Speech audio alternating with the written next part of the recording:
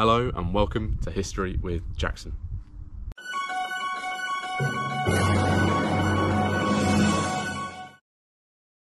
Today I've decided to give a little bit of change of scenery so you guys don't have to look at my bookshelves anymore.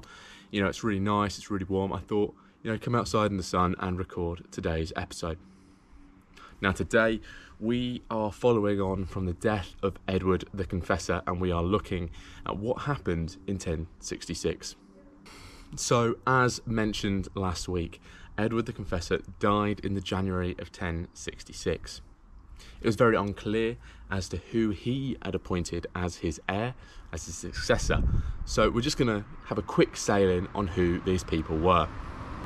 So first up is the House of Wessex bloodline heir, Edgar Atheling. He was Edward the Confessor's nephew. He was the direct bloodline heir to the throne.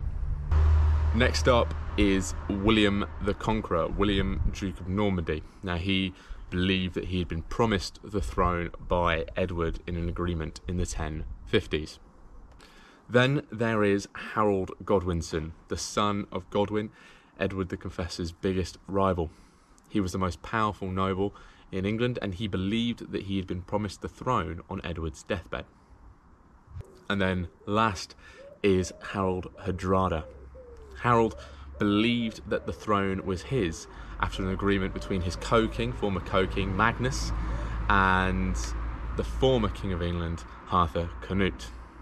So what happened after Edward's death? Now, Edward died in 1066 in January after a series of strokes.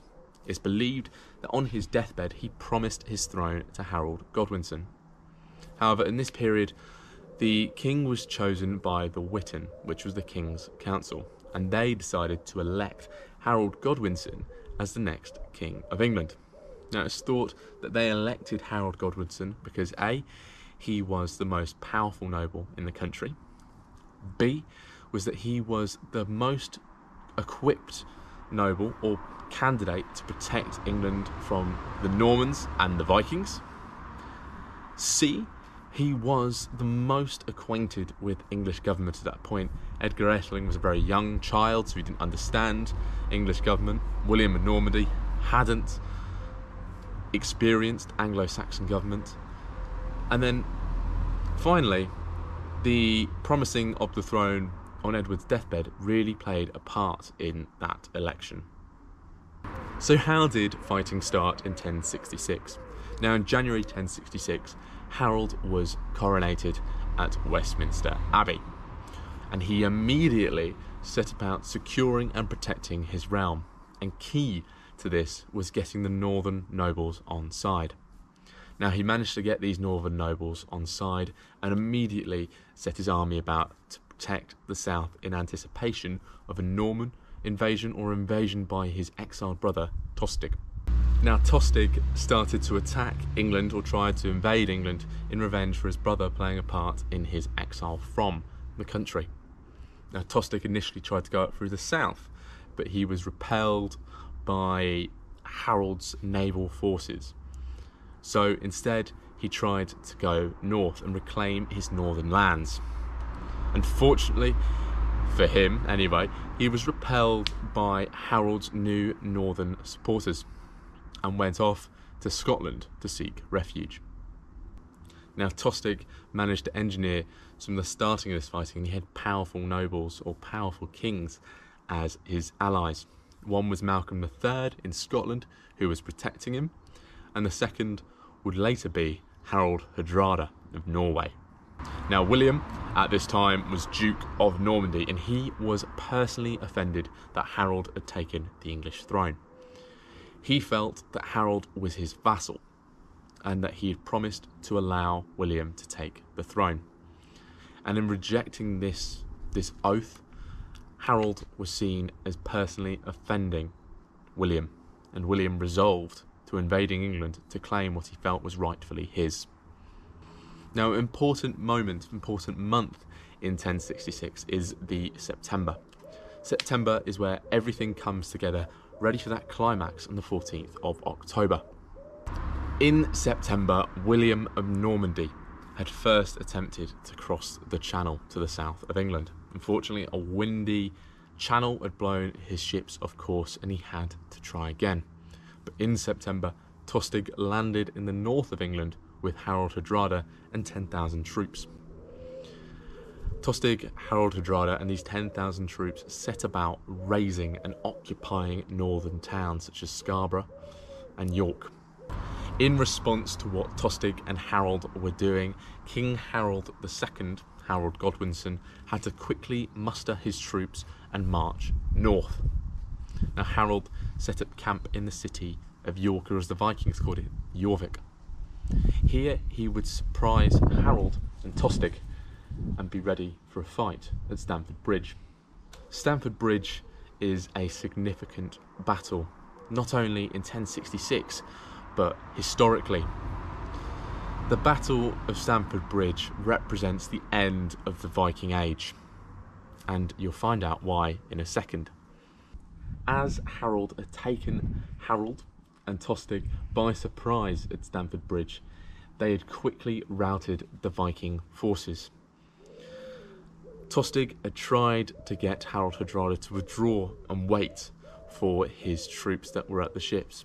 However, Harold, being a big, strong Viking warrior who had won countless battles, felt that this would be a cowardly move, so marched straight into battle against Harold Godwinson. These forces were absolutely destroyed, and within this battle, Tostig was killed, and the end of the Viking Age happened when Harold Hardrada was killed as well. So that is why this moment is a significant historical moment, especially symbolising the end of the Viking Age. Now quickly after this battle, Harold received news that William had finally crossed the channel with his troops. Leaving no moment for him to mourn the loss of his brother or celebrate the victory at Stamford Bridge, Harold had to quickly march south and meet at London to gather additional troops. Now William had landed in Sussex and set up camp in and around Hastings. But how did he manage to get to Sussex if Tostig had never met English land when he tried to invade from the south? William was aware of Harold's navy sitting at the Isle of Wight, so set a course to avoid this navy. Now Harold had decided that he needed to meet William in battle as soon as possible. Even though meeting as soon as possible would put him at a disadvantage given that most of his troops were still in the north, he felt that he needed to meet him to prevent William being met with any more reinforcements from Normandy. Now the two forces met, and they met near Hastings.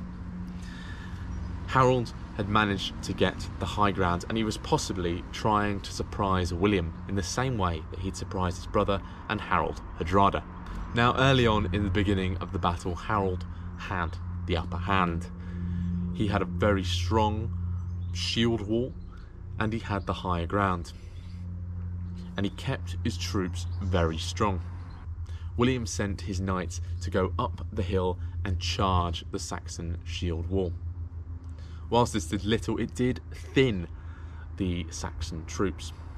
But one Saxon group of soldiers decided to chase some Norman soldiers down the hill, and in doing this they broke rank and weakened the shield wall.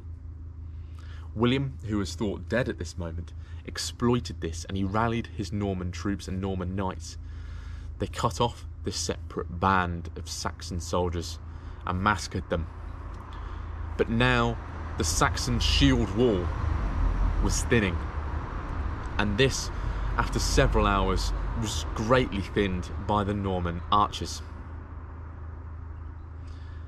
And they carried on for several hours, and eventually Harold Godwinson was allegedly struck by an arrow, and with his standard fallen, Saxon soldiers deserted the field to try and protect themselves. This was a victory for William, this was a victory for the Normans, and marked the end of the House of Wessex. Or did it? Whilst William had won the Battle of Hastings and had defeated the English king in battle, he had not had the English lords submit to him. After defeating Harold in battle, William offered the English lords forgiveness in return for allegiance. But this allegiance was not forthcoming. So what happened after the Battle of Hastings? Like I just said, William expected the nobles to rally around him and pledge their allegiance to him, but they didn't.